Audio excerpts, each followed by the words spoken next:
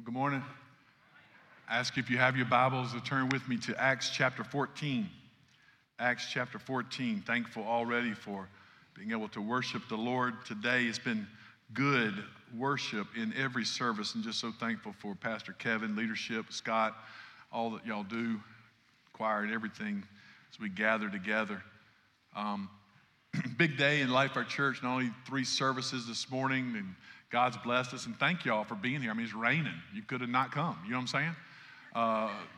And you would have been awful. But I'm just saying that you're here, and we're thankful that you are here, excited about it, have our lunch with the staff. So if you're a guest with us, man, just come on. We would love to meet you and talk with you. Any questions you have or anything you'd like to get to know, we would love to have you come to lunch with the staff immediately following this service. It's free, right? That works. But also this evening at 5 o'clock.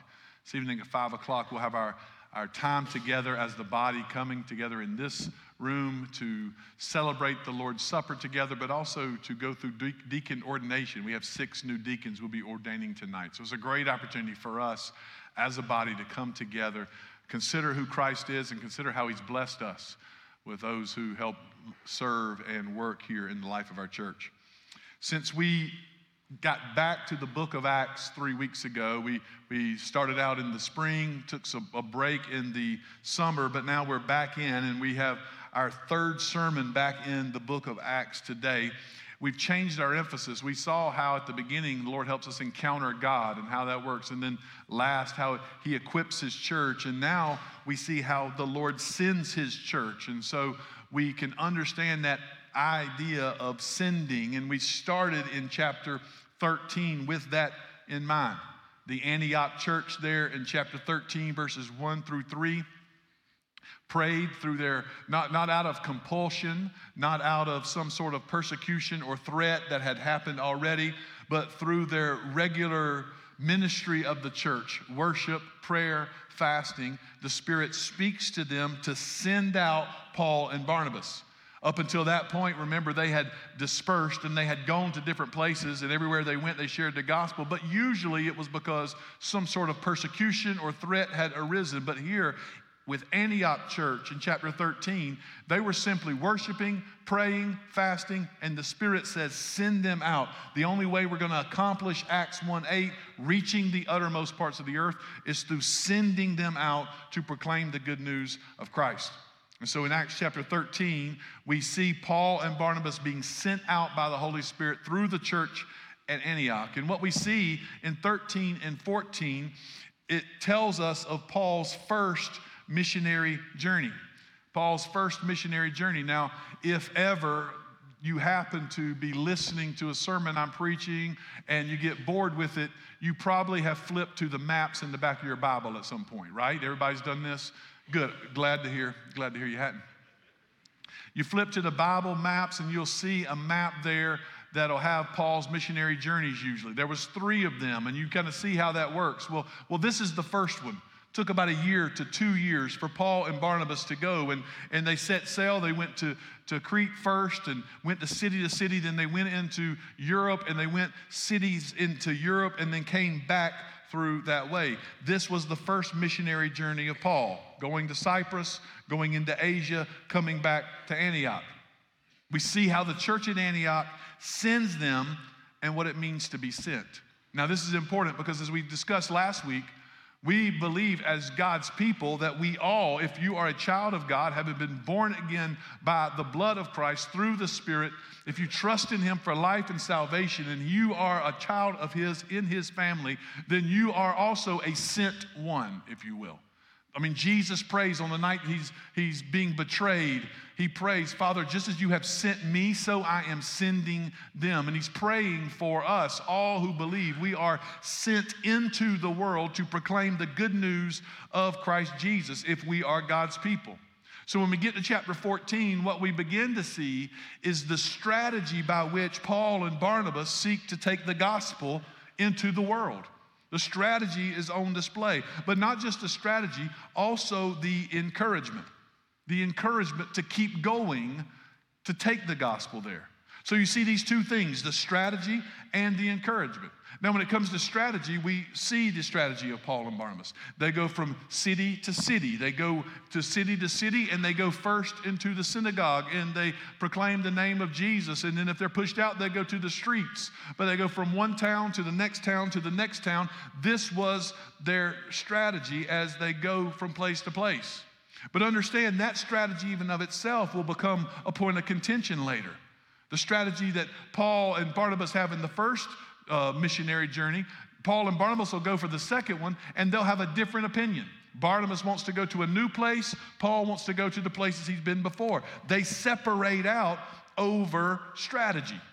But here in chapter 14, as we see them going from town to town, they come back to Antioch, then we will see how that strategy works and what it means for us, and ultimately that encouragement in the midst of it. So what I want to do is I want to read Acts chapter 14, verses 1 through 7, and then I want to jump down to chapter 14, verses 21 through 28.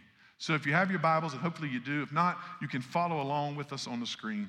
Acts chapter 14, verses 1 through 7.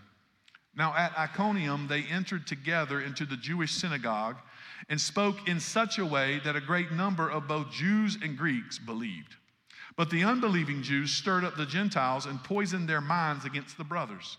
So they remained for a long time, speaking boldly for the Lord, who bore witness to the word of his grace, granting signs and wonders to be done by their hands. But the people of the city were divided. Some sided with the Jews and some with the apostles. When an attempt was made by both Gentiles and Jews with their rulers to mistreat them and to stone them, they learned of it and fled to Lystra and Derbe, cities of Lycaonia, and to the surrounding country, and there they continued to preach the gospel. Now jumping down to verse 21. When they had preached the gospel to that city and had made many disciples, they returned to Lystra and to Iconium and to Antioch, strengthening the souls of the disciples, encouraging them to continue in the faith, and saying that through many tribulations we must enter the kingdom of God. And when they had appointed elders for them in every church, with prayer and fasting, they committed them to the Lord in whom they had believed. Then they passed through Pisidia and came to Pamphylia. And when they had spoken the word in Perga, they went down to Attalia. And from there they sailed to Antioch, where they had been commended to the grace of God for the work that they had fulfilled. And when they arrived and gathered the church together, they declared all that God had done with them, and how he had opened a door of faith to the Gentiles. And they remained no little time with the disciples. Let's pray together. Father, thank you for your word. It's good for us. Help us to remember, God, that no one is in this room by happenstance or chance, that you have brought us all together for this moment, for this time. No matter what compulsion it took to get us here, no matter what idea we had in coming, Father, ultimately and finally, it is you who have brought us together this time at this moment. And so, God, I pray, as we gather together for your glory, as we have sung already of you who are worthy of our worship, that you would take your word now and apply it to each and every heart, teaching us and molding us into who you would have us to be and what you would have us to do as your people. God, we pray all of this in Jesus' name. Amen. One of the early conversations we had about the book of Acts was some of the interpretive difficulties that come with this book. First, the question that I want to just kind of bring up here was discerning in the book of Acts as to what was descriptive versus what's prescriptive. Now understand, the book of Acts is a narrative, it's telling a story. And so sometimes when you're telling a story, there's just some things in there that are simply descriptive. They're telling us what happened. And so we read it and we learn what happened. We learn the descriptive part of it.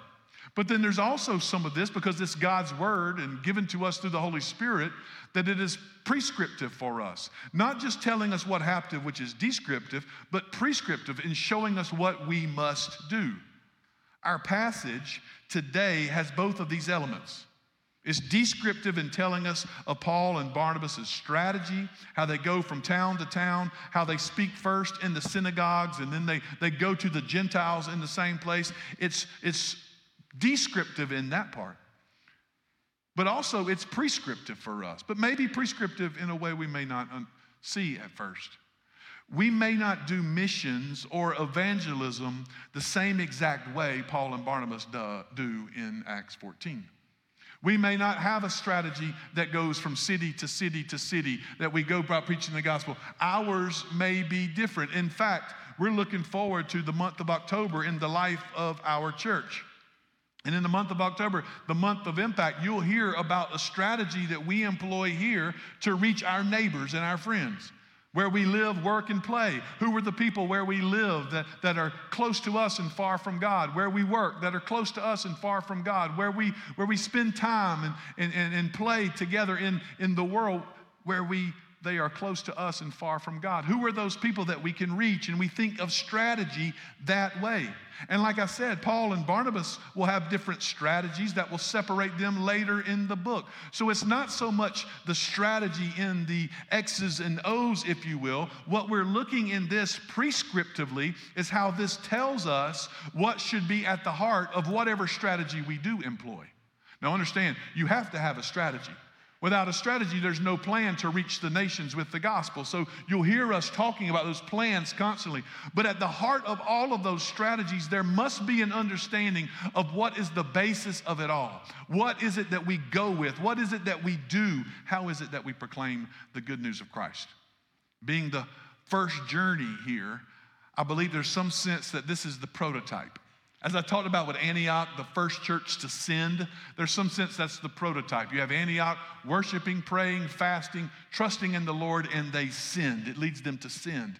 And so every church, I believe, that trusts in Jesus, worships Him, prays, fasts, seeks His face, will be a sending church in its health. At the same time, when we look at this first missionary journey of Paul, there are things we can learn for us as we are sent into the world that are non-negotiables.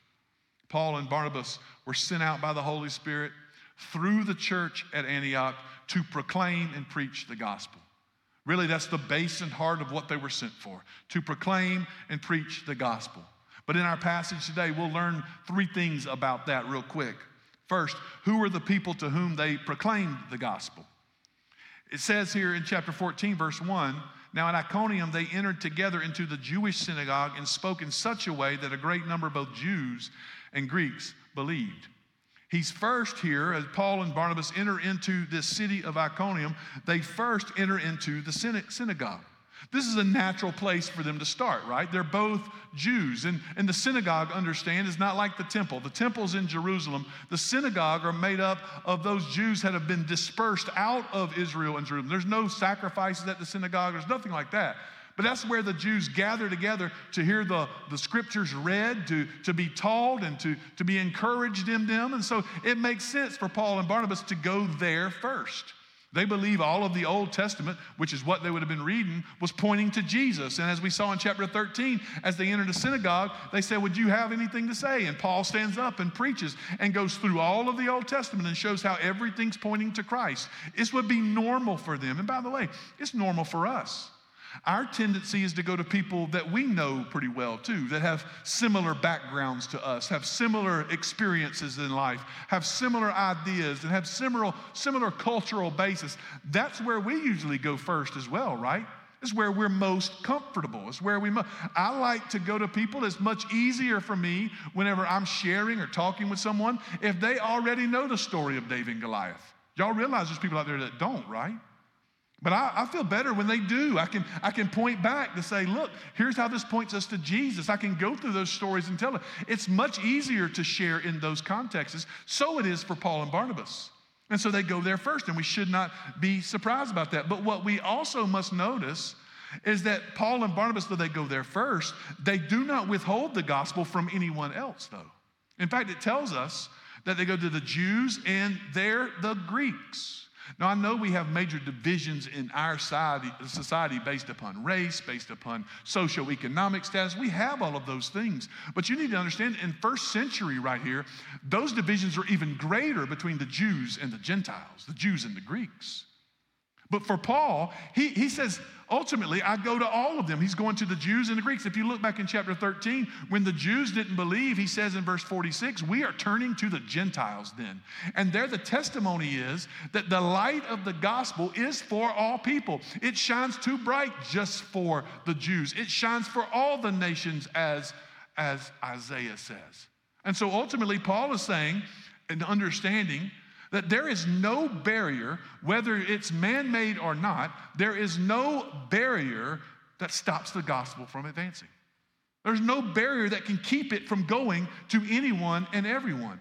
He did not withhold the gospel from anybody. And these patterns keep continuing. Paul and Barnabas saw no barrier to the gospel based upon national pride, based upon ethnic lines, based upon socioeconomic status.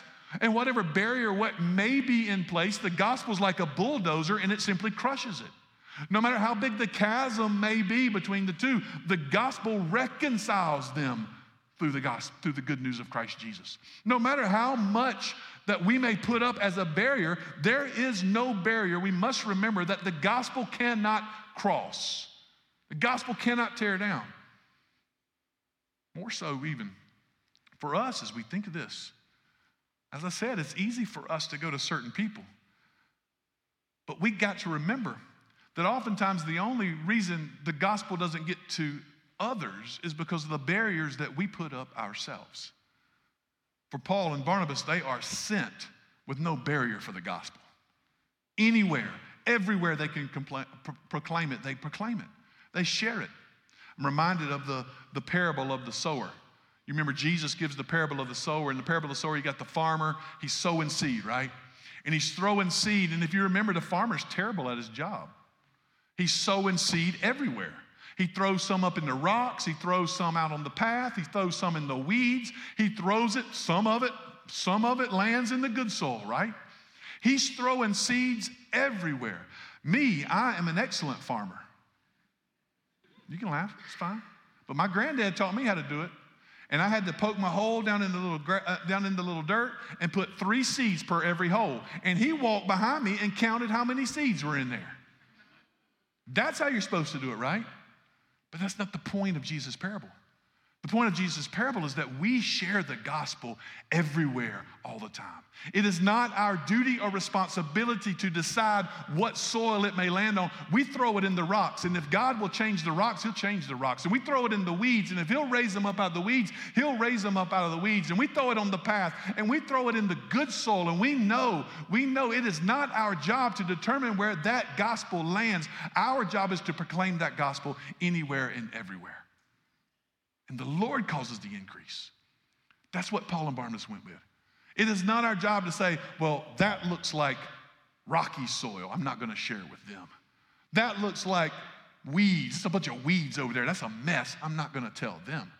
Oh, that's the path. They're worn out. They've heard it so many times, it's worn out. I'm not going to share with them.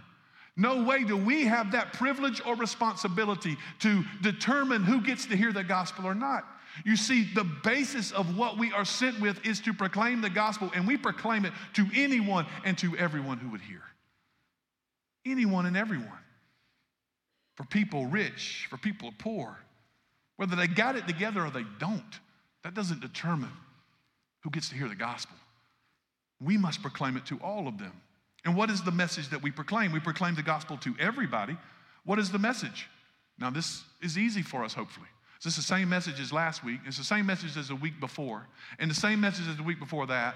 And the same message the week before that. And if you go all the way back, I'm just sure for the time I've been here to February 14th, right? February 14th, 2021. It's the same message that's been proclaimed every single week. And by God's grace, it'll be the same message that's proclaimed from now on in this pulpit, that Jesus Christ is Lord, ruler of all creation, Savior of all who believes in Him.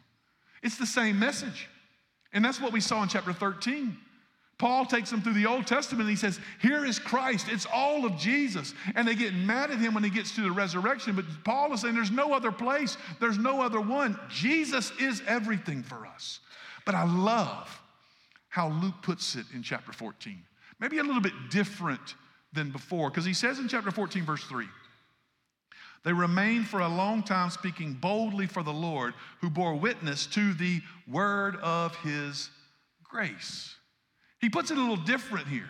He'll say something about the gospel. He'll say something about the word of the Lord. He'll say something about, but here it says, to the word of his grace, the gospel of his grace.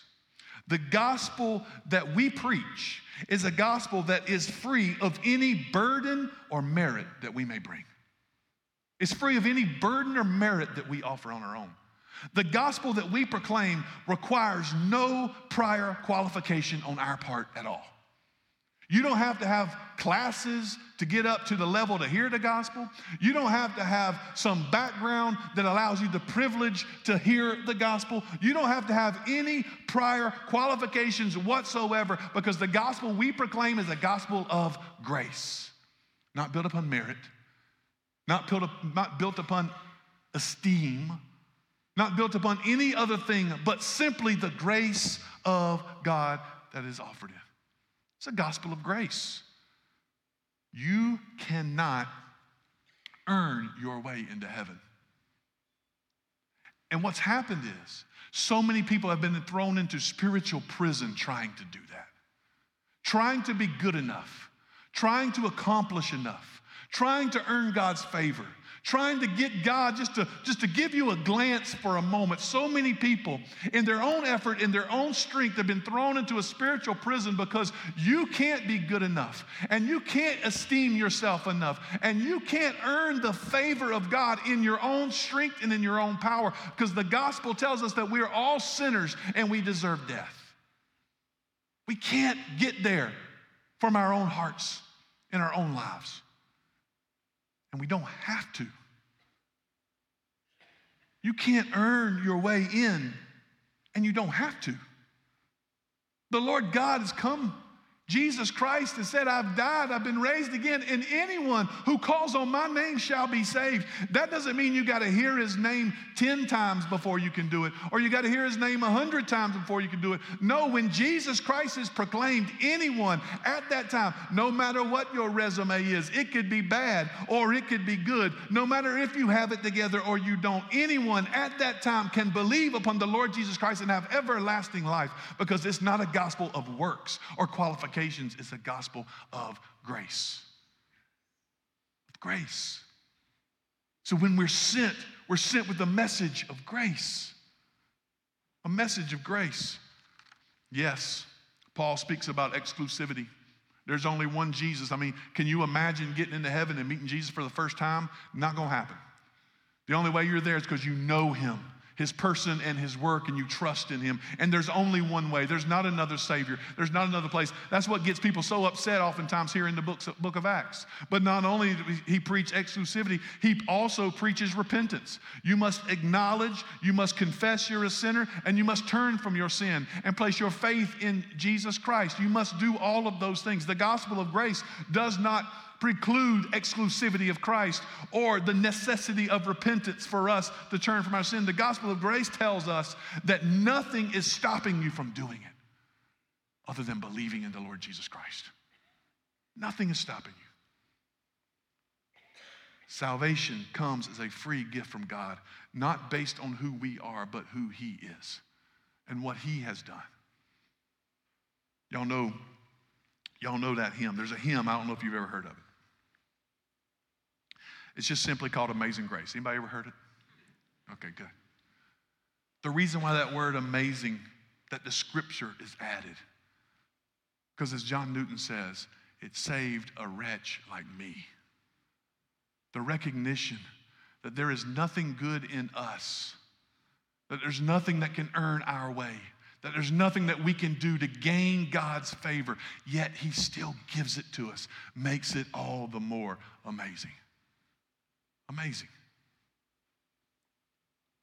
So we preach to all people the gospel of grace, and salvation has come. And third and finally, what are the means by which we preach this? How must it be proclaimed? It's not the first time this is mentioned, but I want you to look at verse 3. And I got this underlined in my Bible because I think it's that important for me. So they remained for a long time speaking boldly. Speaking boldly. Notice they have the word speaking, so they're proclaiming, they're speaking. They're not just living and doing other things and hoping people notice. They're speaking it, and they're speaking boldly here. Boldness here presupposes the task at hand. They are sent to proclaim the good news of Christ. But boldness also adds in here the urgency of the task. They're sent to proclaim the good news of Christ to a people who are dying and going to hell. So there's an urgency that matches here. So we have to be bold because the task is urgent. What we've been given is urgent. So that means we've got to press into, we've got to go, we've got to share. We don't have time to waste. And sometimes we know that means boldness. And boldness is found in a sure and steady confidence of a few things. First of all, the command to go and to share the gospel is a command that came from a resurrected king. The Lord God Almighty, Jesus himself came, suffered, died on the cross, and raised again. And that resurrected king said, all authority in heaven and on earth has been given to me. Now you go and make disciples. The resurrected king has given us this demand. The one who is alive and reigns even on the throne in heaven is the one who was given this command. So the confidence they have here, the apostles have, Paul has, is because the command to go has not just come from some urgency or some notion in their heart or some new thing they're trying to do. It's come from the resurrected king who sits on the throne. It's like Peter, who denied Jesus 3 times to the little girl and to some others there on the night he would be killed. But then just a few weeks later stands up in front of the very ones who put Jesus on the cross and said, this Jesus whom you killed, God raised from the dead. What changed for Peter from the night he betrayed him to the day he stood before those who killed him and said, he is alive? He saw him. He heard him. The resurrected king was in front of him. So we have a boldness because we have this resurrected king who has given us a command. But not only that, we have a boldness because we have the Holy Spirit dwelling inside of us. Acts chapter 1, verse 8, you wait here because the Spirit's coming in power. And when it comes, you will have everything you need. And we talked about the Spirit last week, how the Spirit gives us the words to say, guides us in where we go, how the Spirit empowers us for witness, enlivens our worship, how the Spirit gives us all of these things. And in Acts chapter 4, whenever they're threatened, whenever they're told not to speak anymore, they gather together and they pray to God, and His Spirit, give us more boldness. Give us more boldness. Paul will say it later, 2 Corinthians 3. Boldness comes from the fact not only do we have a resurrected king, but also we have a sure and faithful hope. In other words, I have boldness because Jesus died for me and told me to go. I have a command from the king who all things have been given and granted to him, but he's also coming back for me one day. So not only do I have this command from him, I know I am waiting on him to return for me. So I have hope, Paul says, as I wait in boldness. Philippians 1, we get boldness from watching other believers be faithful in difficulty. We get boldness from that. Boldness keeps us going, as Acts chapter 28 says. The gospel continues without reservation or hesitation, without hindrance, in all boldness, it tells us. Boldness takes the gospel. Boldness keeps the gospel going. Listen, boldness is the difference in sharing the gospel or not sharing the gospel. The difference in just saying God bless you and walking away to saying, can I tell you what Jesus has done for me, takes boldness. And there's no reason here, there's no other reason why the apostles say in Acts over and over again, we pray for more boldness. Give us more boldness. Give us more boldness. Because it's the gospel that's going to go forward. And the only way it's going to go forward is if the people of God take the gospel of God with all boldness to the people who are desperate for it. Really, what stands in the way of so many hearing is us being bold with the good news. Us changing the subject from football and food, right? Two of the things we love the most. To just asking a question. Can I tell you what Jesus has done for me? That takes boldness. But football and food, thank God, pass away. But what lasts forever is the gospel and good news of Christ Jesus. and the eternal life that is given. So why would we sit back and just talk about the mundane things so easily? God, give us more boldness to just ask the next question. Have you ever heard of Jesus? Can I tell you what he's done for me? Boldness will take the gospel to the deepest and darkest places. And boldness will be how you have a conversation with your kid, your son, and your daughter who may not be following the Lord. God, give us more boldness. The strategy doesn't work unless you have boldness. Notice what it's met with. They preach the gospel to all people, Jews and Gentiles. They preach the gospel of grace to all people, and they preach it boldly. And notice what happens. Verse 5, they're mistreated. Verse 5, the Jews and the Gentiles rile up a group. They're going to mistreat them and threaten to stone them, so they have to leave. They have to flee. They have to leave town. Verse 11, Paul and Barnabas are proclaiming the good news, and the Lord is working through them, and they're misunderstood. They're misunderstood because as they begin to preach, they begin to worship Paul and Barnabas. And Paul and Barnabas said, rip their clothes. Don't worship us. We're not. That's not what we're doing. So in preaching the gospel, they're misunderstood. They're mistreated. They're misunderstood. You got to clean that up. You got to correct misunderstandings. But not only that, you see mob violence here. In verse 19, you see what happens. Those who wanted to stone Paul caught up with him. And when he gets there in Lystra, as he's proclaiming, they drag him out of the city, they stone him, and they leave him for dead. The mob comes after him, having pursued him from all these little towns. And so they're mistreated, they're misunderstood, they're mobbed, left for dead. But find out what Paul says here. Paul's left out of the city, supposing he's dead in verse 19. But when the disciples gathered about him, he rose up and entered the city, and on the next day he went on with Barnabas to Derbe. When they had preached the gospel to that city and made many disciples, they returned to Lystra and to Iconium and to Antioch. It tells us that Paul gets up, having been stoned, left for dead, stands up, goes back, preaches the gospel, goes to the next town, preaches the gospel. Not out of fear anymore, but still in boldness, proclaiming the good news. With all the scars, all bloody, all the bruises, everything he's got, still proclaiming the good news. Because like our good friend Lottie Moon said, we are immortal until the Lord God calls us home, right? So Paul recognized that his life is not in the hands of these people with a stone. His life is in the hands of the God who loves him, died for him, saves him, and keeps him. So he is there in his hands, and so he continues with all boldness. And he encourages them from town to town.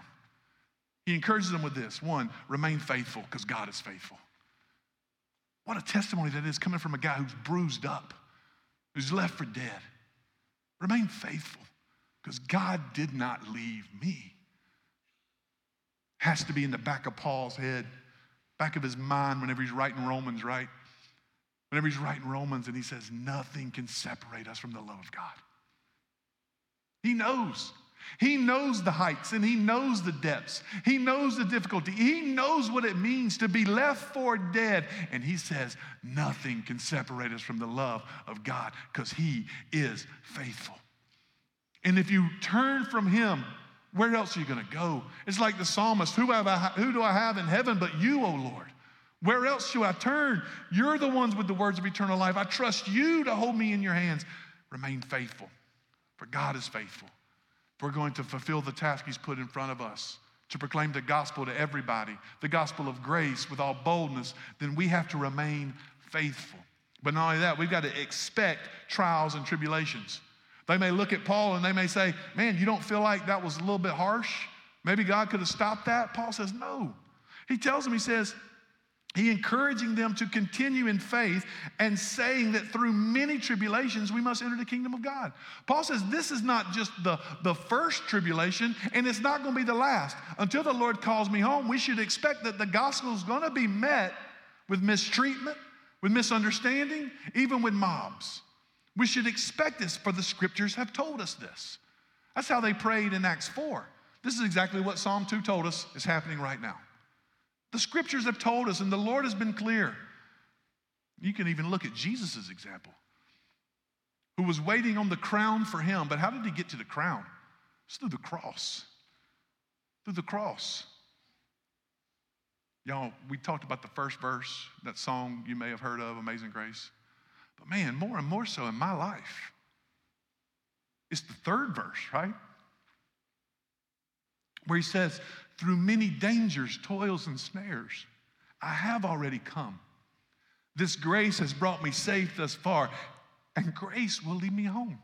The same grace that saved us without qualification or reservation, without anything on our part, but came to us when we didn't deserve it, and we felt the unmerited favor of God in our life. That same grace is the same grace that will keep us, and the same grace that will bring us safely home. That's enough, right? Whatever temptation, whatever trial, whatever struggle, when we depend upon the Lord and His grace, it is enough. Paul says, stay in His grace. Endure hardship, stay in His grace. Third, he encourages them to establish the church.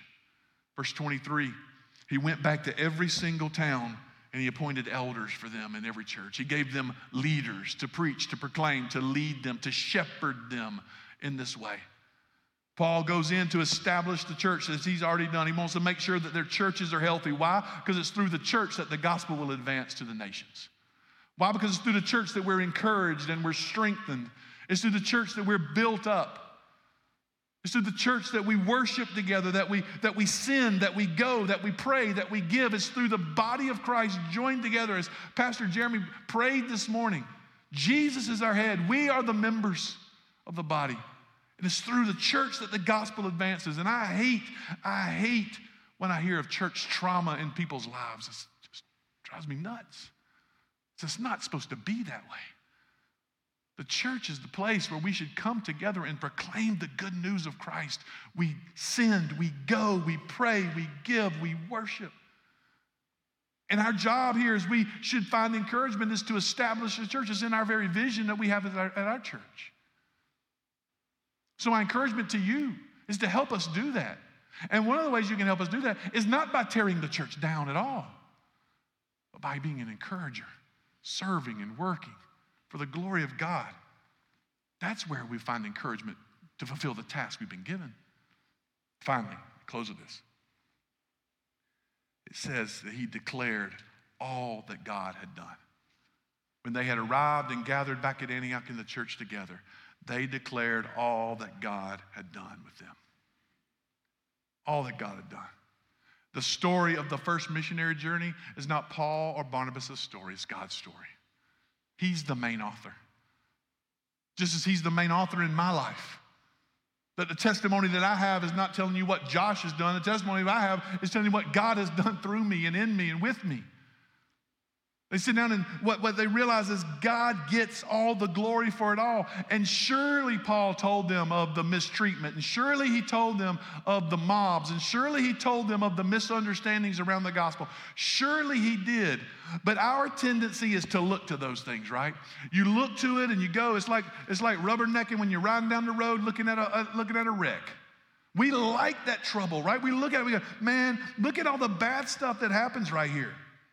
Look at all the negative that takes place. Paul preaches the gospel. He gets mistreated, has to flee for his life. He preaches the gospel. He's misunderstood. That's aggravating. He preaches the gospel. Mobs come. That's dangerous. Look at all that. We tend to look at that, and the fear builds up because that's what the devil wants it to do. That fear builds up in our heart and our life, and we always focus on the negative. I'm pretty confident when Paul told of all that God has done, he did not speak of any of it in negative terms at all. In fact, I would say this. We as believers have every reason, not just not to be negative, we have every reason to be overly optimistic in this world and in this life. We don't have to walk around being curmudgeons and mad all the time and upset about this and upset about that. Jesus still reigns. He's still coming back for us, and we know how this story ends. We just sang about it. We have every reason to rejoice and be optimistic. Every reason. And Paul goes back and he says, listen to this, y'all. They mistreated us. They mobbed us. Man, you won't believe what God did in my life. But our tendency is to go to those things. I guarantee you Paul didn't forget chapter 14, verse 1. Many believed. I guarantee you he didn't forget what happened when he went back to each of those towns and found believers there. In the towns where Paul had been beaten or the towns he had been run, he goes back and finds believers and establishes the church because there's believers there. And it says many believed. Many believed. Oftentimes we turn to the negative to see all the bad things that happen when we often should look and see this, that just like in heaven, when one person comes to repentance and faith and is saved, the scriptures tell us the angels rejoice for us. When one comes to life and salvation through the gospel proclaimed, and maybe even through us, then we too recognize that whatever else happens is all worth it.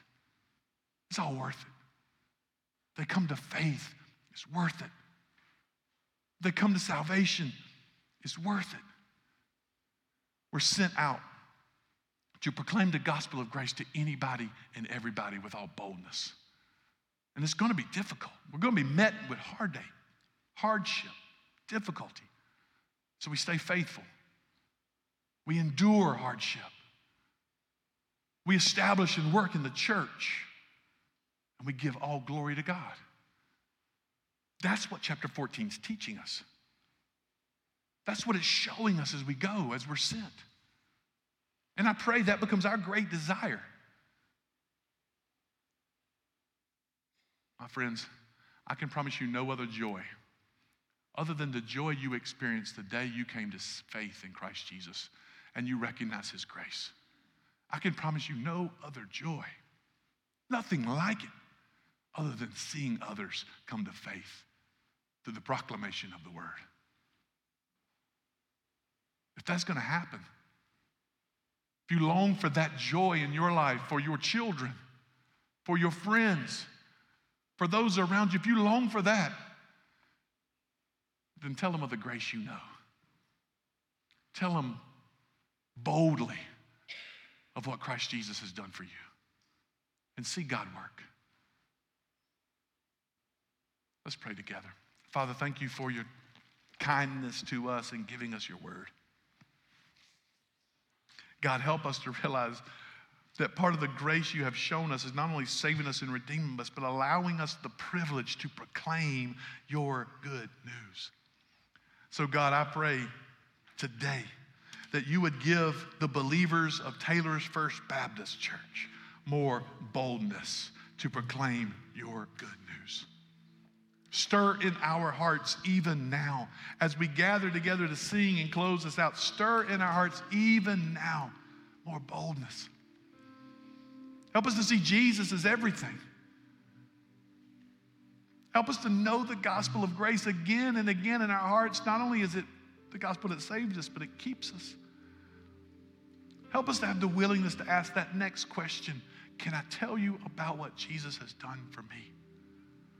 And God, if there's someone here today that does not know you, may today they set aside all of their efforts and they simply call out to Christ Jesus to save them from their sins. And God, you promise, and you fulfilled that promise in my life and every other believer in this room. You promise that you will hear them and you'll save them. They need boldness for even that now, Father. Work and move in our lives for your glory, we pray. Let's stand together and sing.